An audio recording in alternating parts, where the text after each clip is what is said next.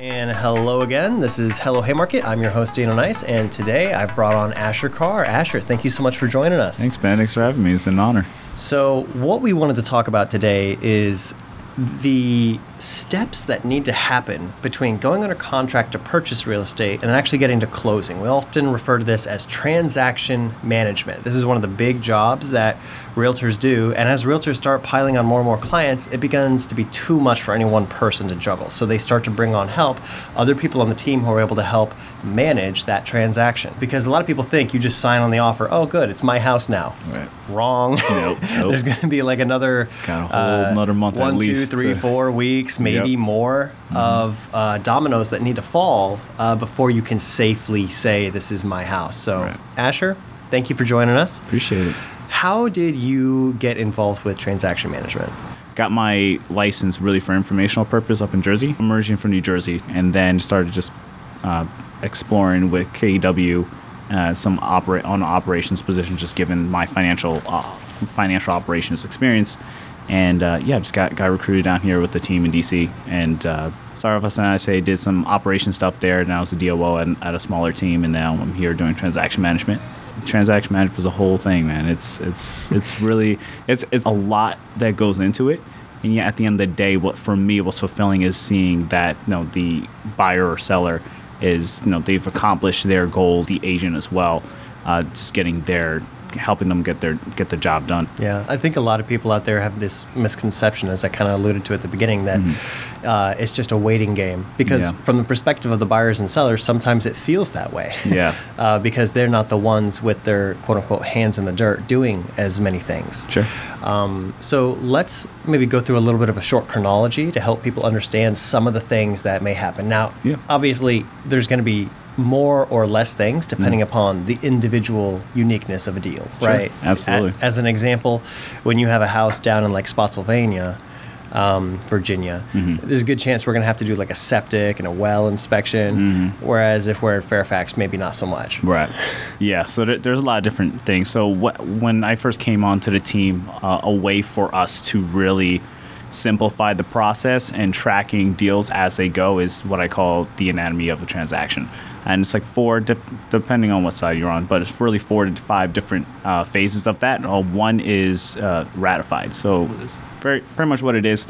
You get something under contract, you're ratified as a buyer or seller. And can you actually pause and clarify what it means to be ratified? A ratified contract means that you have an agreement between as a client, either as a buyer or seller. You have an agreement with the other party and say, hey, this is a good deal, let's move forward. And then it just pretty much outlines the different details from sales price, when you're doing the settlement, when the actual settlement date is, and EMD, all that. Gotcha. All that so other stuff. Signed and delivered contract. Signed and delivered contract, yeah. Awesome. So we take that delivered contract and from a transaction management perspective, and we create the timeline of what some of the major things are going to be, such as home inspection, if it's contingent on that, if there's a mortgage on it, when the financing and the appraisal contingencies are due, and if there's like a termite inspection they need. So little things like that, we'll open that up for everybody.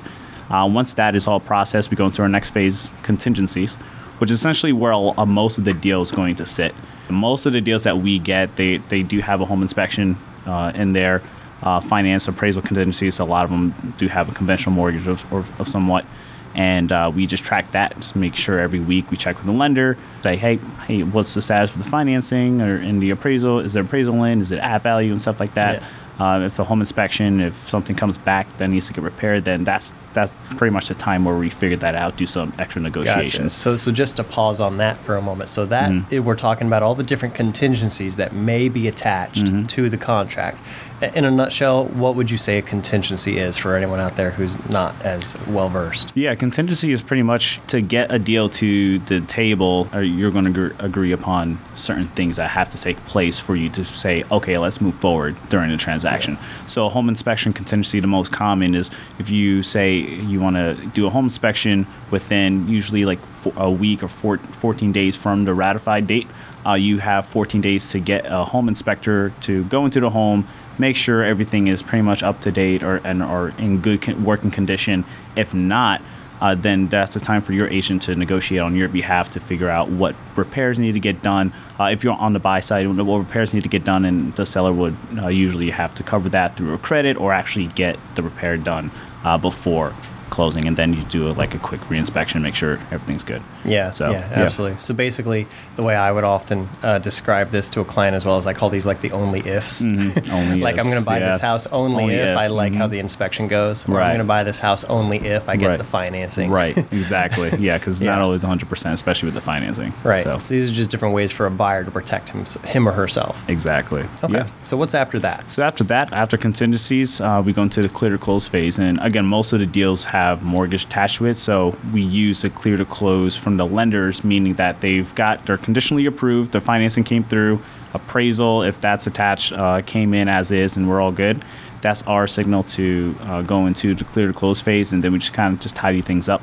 We just settle up whatever the time slot and location that the buyer needs to do for settlement.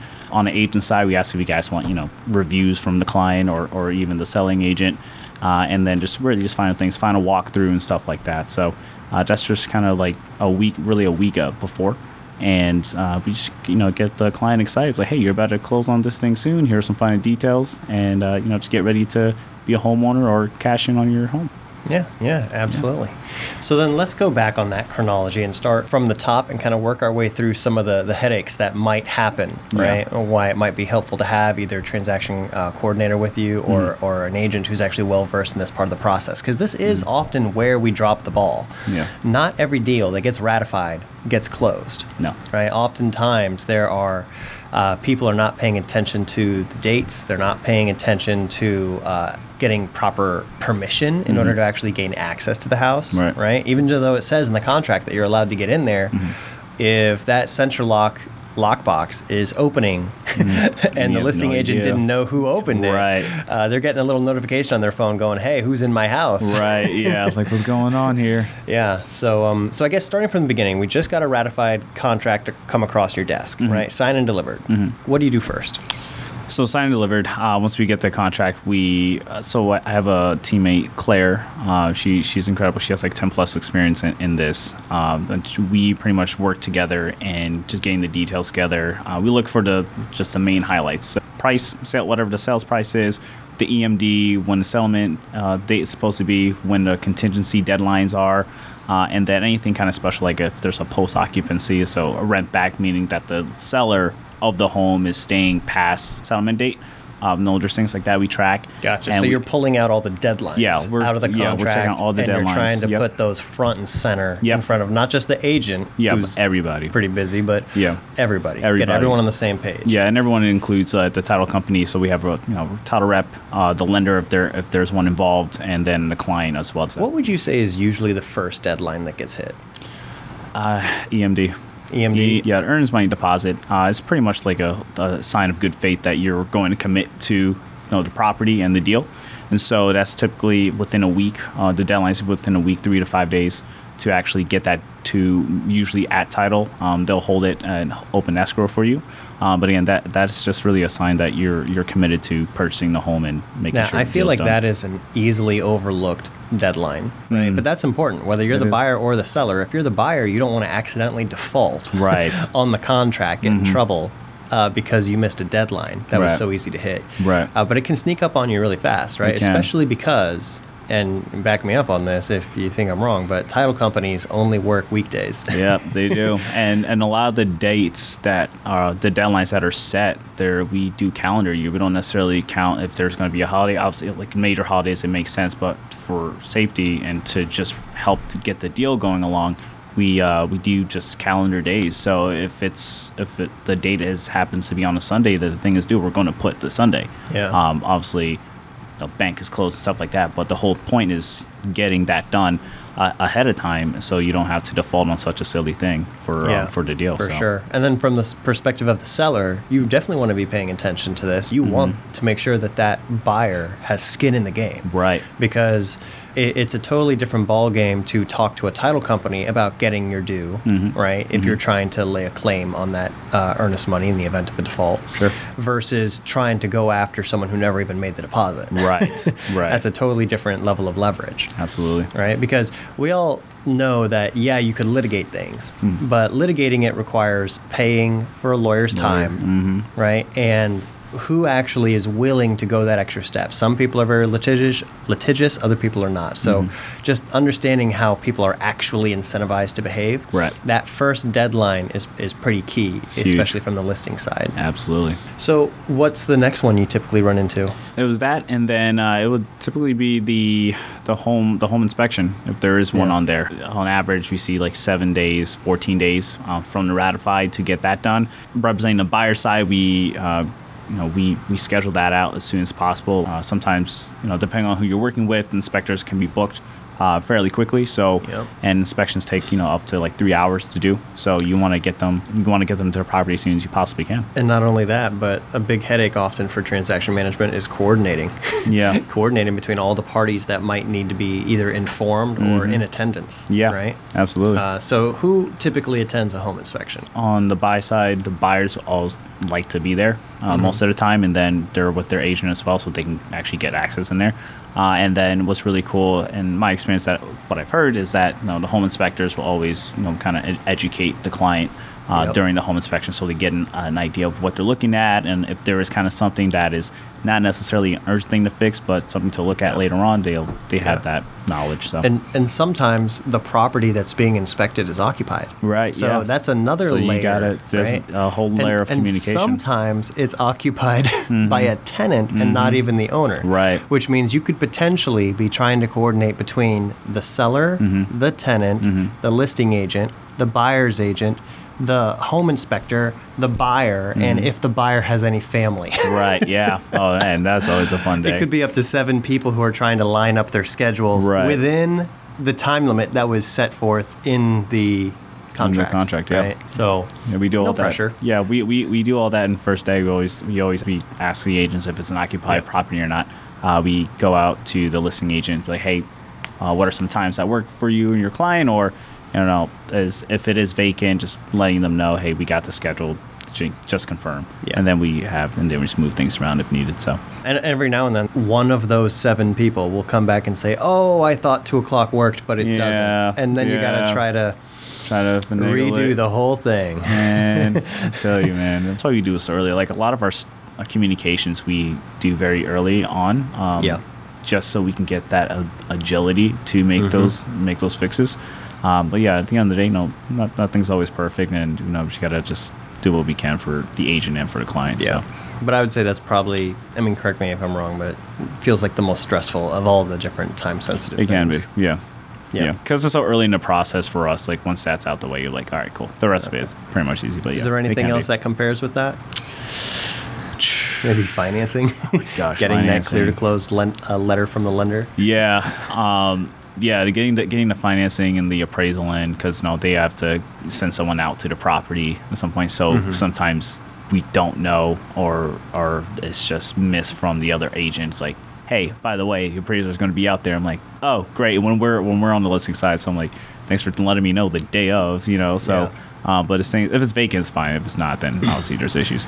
So maybe let's talk about the financing and the appraisal contingencies. Yeah. Right. So how do you approach those? Yeah. So early on, we'll set up an email thread to the lender, asking, hey, what's the status for the week on the financing and appraisal? And usually within that first week, they're just finalizing some basic paperwork, and they're getting the appraisal ordered and stuff like that. So you don't really hear not much change until like 2 or 3 weeks in, when the appraisal is back, and then the conditional approval, meaning that if you're a buyer, the client is approved for that financing, but there are certain conditions they still have to meet prior to settlement. We get that like toward the middle of the whole thing, so 2-3 weeks in. But yeah, we're always on a weekly basis in contact with the lender, just making sure, hey, where we're at. It's important for everybody involved, right? Because the buyer doesn't want to default because their lending fell through. Right. And the seller wants to make sure they're getting paid in full and on time. Right? Yeah. So definitely communicating with that lender is a big deal. And probably the one that happens first, I imagine, is appraisal comes first. Appraisal is usually the first one, and then the financing would come second, right? So let's talk about appraisal. What if it comes back at or above contract price, we're all happy, right? What happens if it comes back low?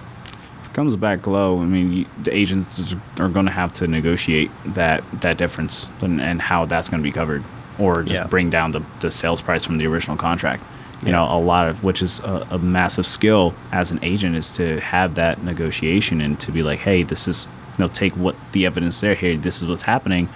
If we're going to close the thing together, then A, B, or C has got to happen. So, but usually a difference has to get covered in some way, shape, or form. Yeah, and it's one of those things where if you've never done a real estate transaction before, again, you can just miss the deadlines because you don't have forever to do this. You don't have until the last minute. You actually only have until whatever the contract says. Right. And like a typical turnaround time for like a conventional appraisal might be what, 2 weeks? Yeah, 3 weeks. About if 2 it's 3 weeks. if it's a VA loan, right, it might be longer, 3 weeks. But you got to be on top of those and make sure that the lender's actually ordered it. Yeah. Right. I've heard of scenarios where nobody even told the lender that they were under contract. Yeah.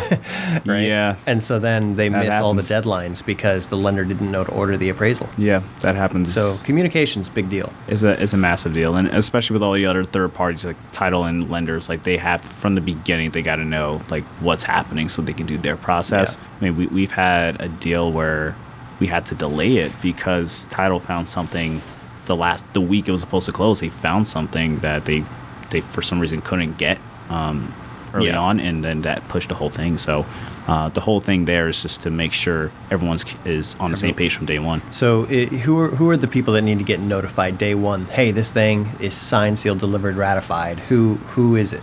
Yeah, so outside of the actual agent office, title or settlement company, they're the ones that are going to, look up the title, make sure that the property doesn't have any other mortgages or anything crazy like that. And sometimes they would actually handle the settlement piece as well and get everyone scheduled there. We got the lender making sure that the financing is, they're obviously pre-approved, and then they have to go through that process to make sure they get the full financing. And it's so important actually to pause you right there because there is a difference between being pre-approved and getting the clear to close. Right. Right, because the pre-approval is basically based off of the information they were given up front, but all that needs to be confirmed. Yeah. Right. And so they are looking over your shoulder to make sure, hey, did you quit your job? Right. Yeah. Hey, did you actually make less money than you said you made? Right. Hey, did you fool around and buy a car last week? Right. Right. Yeah. Like there's so many things that can prevent the financing that was promised from actually coming true. Yeah. And that's why we have this this deadline in the contract of, hey, deliver us the clear to close. It's great that you handed the seller a pre-approval, but the seller wants to know as soon as possible, is this actually happening? Right. Yeah. That's definitely a big thing. When I was in ISA, I brought a lead into an agent. They got pre-approved and everything. And then when it came to 2 days before closing, the financing fell through. Yeah. It was just financing. Yeah. Probably everything else was there's fine. so many things that can happen to cause that, right? In fact, this brings up another point. It's not just about communication, but it's also about how much money is this buyer ponying up before you get to settlement? Because a lot of people think it's only the earnest money deposit. That's not true. There's way more. There's actually, I can think of at least 4. Yeah. I can think of at least 4 things that happen whether or not you close on the house, right? So the first one's EMD. What else might get paid for in advance? Definitely inspections. The inspector wants to get paid for his time. You want to pay for that. If you have termite, you could pay for that up front, or sometimes I can get settled at closing. So the inspectors, appraiser gets paid for his time. They get paid regardless of what happens to the deal. Right? So got to get that. The last one is actually that I'm thinking of is the lender. Go ahead. The lender gives you a rate lock. You're not going to pay. You're not going to be on the hook for everything if the loan doesn't close. But if you pay for a rate lock, that's coming out of your pocket. Am I right or am I wrong? Do we need to double check that? No, I think you're right. You're right. And it's interesting. We had a deal that had to get extended, but because we had to change the date on the settlement, there was an extra charge because of that rate lock. Because of the rate lock, and that can be really expensive depending upon how much rates change. Yeah. I think that one was up to like $2,100 or something. I had a deal last year where there was a massive title problem on a new construction property. And the rate lock, that how much it would have cost to rate lock this thing to the proposed extended closing date was like over $70,000. Yeah, that's crazy. It's ridiculous. That's a whole small house right there. So that can be massive. So it's so critical to pay attention to these deadlines. Yeah. Now this was a new construction, so like the time that they started the rate lock to the time when it was due was 6 months. So a lot can change. Right. Right. So that's just one more reason why it's so important to have these contingencies in place. Absolutely. It's a lot. It's a lot. It's That's a lot. the thing. You could just sign on and say, yeah, I'm a homeowner. Nope. All this happens. There's and a lot that's going on. And 9 times out of 10, they're just sitting there. They're just kind of just sitting there waiting. And you mentioned the termite inspection. Yeah. Who mandates that? I know it's in the contract, but why would someone bother to have that? So usually, it's good to get a termite inspection because sometimes, especially with properties that have wooden structures, over time termites can get in there, and you just want it's really just an extra layer of protection for your investment. And so typically it is an expense on a buyer. We order it for them, and then they go in. It's like a 30-minute or less type of inspection. But they tell us, send us a report. Hey, we found subterranean or whatever termites, carpenter bees, and stuff like that. They don't even have to be alive. They could just be evidence. Hey, we found dead bugs here. Which means you got to treat. Yeah, so you got to treat it, and treatment can go up to I think the highest I've seen is 500 or something that we just did recently. What a lot of people don't realize is if you're financing this loan, you actually do have to treat. You have to do it. Because otherwise the lender's not financing that loan. They want to make sure that this house is not falling down. Yeah, same thing. And another thing, and it's actually my video today I posted, water inspections, especially if you have a VA loan in particular. It sticks with me because when I started doing transaction management with my last team, every deal had a VA loan and every property had a well on it. Yep. And so with the VAs and well inspections, the VA lenders require you to get a water well inspection and do all the tests and stuff. So and there's just 100 little details like that where depending upon the type of loan you have, the lender may or may not be paying attention to what's really happening. Right. And so the time when they're going to raise their hand and say, no, you need to do X, Y, Z might be a minute before it's due. Right. We all hope you work with a good lender who's watching your back, but they got a bunch of deals that they got to pay attention to. Right. Who's carefully watching your deal, right? So it should be your agent, but also having someone on transaction management who's actually paying attention to this and being like, hey, because this is a VA loan, we have to fix this part in addition, and we have to make sure that who pays for it. Who's paying for it? Because you could have a contract that says the buyer's paying for X, Y, and Z, but it doesn't mean anything. It's going to have to get shifted over to the seller if it falls under certain things for a VA loan, right? Yeah. That's how we had a thing like that. And I'm like, what is the lender doing? I'm like, why didn't you tell us about this inspection that we did? Yeah, we were able to get it done. We got it done. We had to scramble. It was just like, why did he not say anything at least to you or me up front from the beginning? So it's just little things like that. We're always in a way paranoid to just make sure that we have everything we need so we can get it done. All the communication up front. Yep. Right. We've got our buyer under contract, let's say. He made his earnest money deposit. He paid for the inspection. We got past that deadline. That went well. We paid for the appraisal. Got past that. Went well. Paid for the rate lock. We got to the clear to close.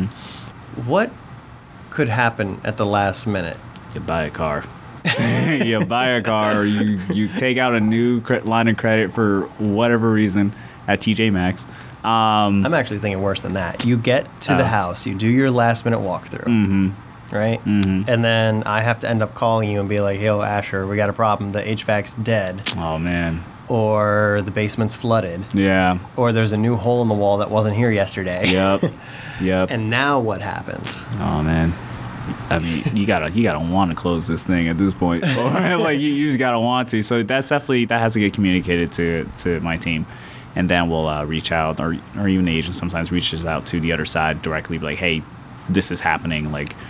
We found this, we found that. How are we going to do this? And it really, again, the negotiations come into play here. So you can 100%. So the first thing, easiest thing, you just kill the deal. Or depending on how your client is feeling, just kill the deal. No, I don't want to deal with this or whatever the case is. But even that, even if you just decide not to sign, so first of all, if you decide to sign on a house, you've inherited the problems. Right.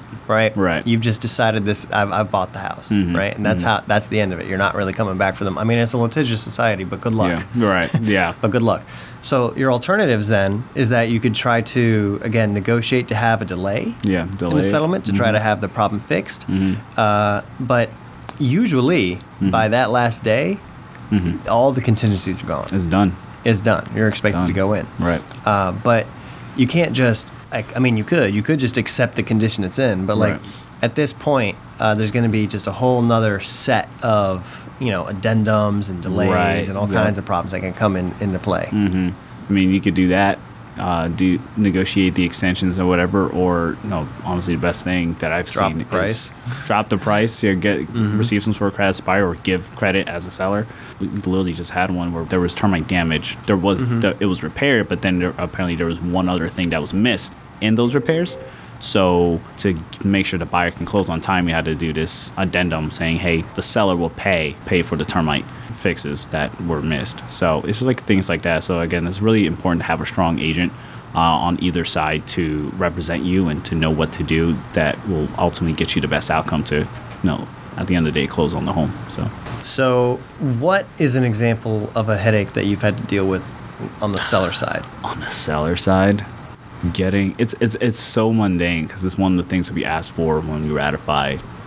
Getting the utilities, it's actually pretty hard. We ended up not getting them until like halfway through for some reason. Yeah. But getting the utilities, just because what we like to do for the other side is just get them as much information as possible and kind of make their process easier. Yeah. And so we asked for utilities. That's one of the first things we send out is, hey, what's powering your property, send us to us. So then by the time usually a week before, we send everyone out, here are some final details on the settlement. For the buyers, we send them the That's utilities. such a great so example. Yeah. Because it's nowhere in the contract, so an agent might forget about it entirely. Yeah. It's like not their problem, but it is. It because you definitely care is. about the client's experience going well. Right. I think about like if you're a part of an association, like a condo association. Oh my gosh! You know what? That's a massive pain point for me, man. Tell me about Thank you for triggering me. 'Cause HOAs, man, they are the worst. So from a listing perspective, how we do it is not as bad because we have our listing management team is incredible. Like they get everything out ahead of time. When you're on the buy side and we're requesting for these documents, that could take forever. That could take almost the half of the timeline because the HOAs. Oh my gosh, I don't know. I don't know what they're trying to do. Like, what's their deal? Why is it taking you like they don't 3 want weeks? the seller to sell? I know. And the thing with HOAs, if a property has a HOA or a condo association attached to it, you have to look at these ridiculous amount of documents within a 3-day span to as a client and it's be like hundreds of pages. It's amazing. It's amazing. The numbers, the covenants and stuff like that, like and rules and what you could do within a community. It's amazing how we have to fight to get those documents so the client can say yay or nay. Because that's another reason why a person could not want to purchase a home. So let's back up and clarify for people who have no idea what we're talking about. They're like, it doesn't say anything about this in my contract. Well, it's like, well, read the fine print. It's in there, sort of. It's checked off somewhere. Yeah. But so the thing to understand about these resale packets is that if you're buying and selling a piece of real estate, the buyer has to be informed about what it is they're getting into. So by law, the buyer has a get out of jail free card, 3 days long if it's an HOA, 5 days long if it's a condominium association. But that clock starts ticking from the day that we receive it. Right. Which means the seller has to order and pay for this resale packet. Some of them do a good job of ordering this early. Some of them don't. Some of them don't. Until a week after or after ratification. And part of that packet is also they actually do a little inspection of the property to make sure that there's no violations or violations. Yeah. And that's the thing too. What's kind of cool about those documents that they actually do track those violations in some way. And so with the violations, obviously that needs to get taken care of. Once it is, then you have to do a reinspection from the HOA to then make sure that whatever the fix is actually done. And then they submit what they call a cure letter, which is pretty much confirming, hey, the violation is clear. Whatever the violations are, they're all fixed now. It's clear, so this property is good to go from that standpoint. So and it's one of those gray areas too, where the seller has to do that. Except if you get to the closing table and it still hasn't gotten done, now you got a choice. Are you going to sign and inherit the problems, or are you going to hold your ground and litigate this thing? Right. Yeah. it's a Yeah, it's amazing, man. HOA is just a whole wrench. Like, I personally don't want to see it. Like, anytime I'm looking through that contract and I see no for HOA or condo, I'm like, oh, thank God. So there's one less thing to worry about. But, yeah, it's something that we got to deal with. That's how it is. Yeah. And it's an interesting thing, too, because, like, from the perspective of the buyer, it's a protection. Mm-hmm. It's a way for you to get out of the deal if you get cold feet. Right. And so, in a way, it's almost nice when they delay getting it to you. Except if you actually get to the end of this thing, you've paid for the inspection, you've paid for the rate lock, you've paid for all these things, right? And then you find something in the HOA that actually is a turnoff for you, right? Like I'm thinking of maybe an investor who, like, they want to do like a short-term rental or something. Sure. And then they find out there's some rule that says you got to rent this thing for 12 months or more. Right. Yeah. Yep. So rules like that, and it kills you. That's why it's so important to get those forms as soon as possible. Again, when we do listings, we do a good job in getting that out to the other side as soon as possible. Oh, yeah. But, yeah, sometimes these agents, and it's not even the agent's fault. It's just, again, this is the HOA. Like, they just take forever to get the documents. Like, we could order something you could order documents the day of, and you won't get it till, like, the week before. And it's frustrating. It's frustrating for the buyer because they need to know that information. So it's frustrating for the seller. And the seller. If, like, the seller basically accepts, like, a no contingencies offer, and this is, like, the only way the buyer could wiggle out. Right. And then if the HOA drags their feet, and now, like, the buyer just gained 2 whole weeks of, like, get out of jail free time. Right. Yeah. So we don't want that. Don't want that. Don't want that if you're on a listing side. But if you're the seller, if you're the seller, you want those documents delivered yesterday. Right. Yeah. You want it right. Start that clock ticking. Want it right meow. Right. Yeah. Especially if they have, like, an info only inspection agreed to in the contract, right? Because there are sometimes these scenarios where a buyer will try to have their cake and eat it too. Yeah. Where they agree to do the home inspection for informational purposes only. Right. Right. Yep. And then they try to schedule that inspection to happen in the first 3 days. That way, if they do see something they don't like, they can use the HOA docs to get out. Right. Right. Yep. So if you're on the listing side, you got to watch for that. Yeah. You got to know, like, hey, I agreed to an info only inspection, but we're going to do this on day 4. Right. Yeah. That way we have time for this other thing to expire. Exactly. Yeah. Yep. What's your biggest headache on the buy side? The HOA. Still? It's honestly just the HOA. If the HOA is a killer. It's just really that because you have other people doing their part, like on the lending side, the financing piece. Like you got the lender just doing their thing. They update you. A good one would update you on that. Yeah, just for the most part, as time gets closer to settlement date, we just schedule everything out. That's relatively easy. We have a great title partner, so they make things very smooth for us at any point. But yeah, it's just that HOA thing. What about, is there any advice, some like common errors that you may have either noticed or headaches that you've even fixed in your own systems to make sure that this often overlooked detail gets covered? Anything come to mind? It's a good question. I think the big thing that I've learned over the last few months is the communications with everybody involved, whether they're directly impacted or not. To allude to what you said earlier in regards to home inspections, you're on the buy side and you need to schedule a home inspection and it's a vacant one, letting the listing agent know, it's like, hey, by the way, our inspector is going to be there, so in essentially log things, you'll know why. Just being over communicative. There's nothing wrong with that at all. Just as long as you're just telling everyone what's going on at any given point, that is going to impact the deal at the end of the day.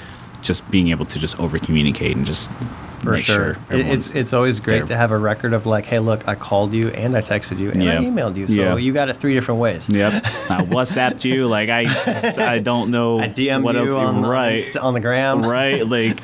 What are you doing? And that's another thing too. I think if there is a headache, and I've had very few, but there have been agents on the other side that just don't respond. And I don't know if it's a trend or something recently, because it's definitely growing for agents to not respond to their deals. But it's, oh my gosh, the worst is if they have a full voicemail. Yes, fired. I was like, oh my gosh, fired immediately. And their text messages are probably full too somehow. Like I don't get, like, how are you not getting anything? Like they got no voicemail, and then it's like, this is a landline. Right. Text them. Right, and then they got an assistant who is also having trouble trying to track them down. Like that's a tough thing. I had an agent on the listing side. So I had the dead HVAC on closing day scenario before, Yeah. and the listing agent was MIA. Would not answer their phone. Crazy. Yeah, crazy. That's crazy.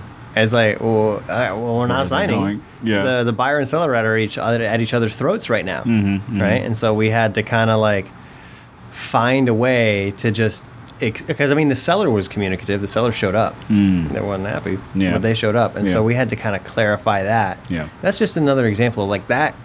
That was only saved because one side. Buyer side was actually there to help kind of conflict resolve. Right. But that seller, man, if they didn't fire their listing agent, they're certainly not giving them a good review. Yeah, nope. Because that guy just was not there to represent their seller. That's crazy, and that's pretty much the oath that we have as agents. Like, so I'm licensed, obviously. Yeah. But like, that's kind of like our oath to just make sure that we're doing it in the best interest of not just our clients, but even sometimes the other side too in those cases. And we put in all these hours to learn this stuff and to just make sure at the end of the day we just want them to have a home. So it's just crazy to me, the most simplest things. But as a transaction manager, it kills us sometimes. I'm like, dude, I don't know. Week of, we still haven't heard of anyone somehow close, but we still never heard of this agent. It's nuts. So it happens. Asher, thank you so much for joining us today. I had a great time chatting with you. I think we really kind of laid out a lot of details about the transaction process that a lot of people just, because they don't see it, they don't touch it, they don't realize what's happening behind the curtain. Absolutely. Right? If anyone out there wants to get in touch with you, ask you some questions, kind of pick your brain, what would you recommend? Yeah, so I'm on Instagram. I'm being more active on Instagram now. So Asher at Asher I Carr or LinkedIn's cool, or Facebook, whatever. But And I'm also going to do a plug for Asher here. Oh. He's got a book. Oh yeah, I do. From Broke to Bold. All right. Oh my goodness, a testimony into real estate through God, family, and business, dude. Got your own book. Good, self-published and everything. So that's a whole podcast guys, there too. Grab his book, support Asher. He's a good man, and I'd love to have you back on again in the future. Absolutely, man. I'd love to be back on. Appreciate it, man. All right, that's it, guys. Bye.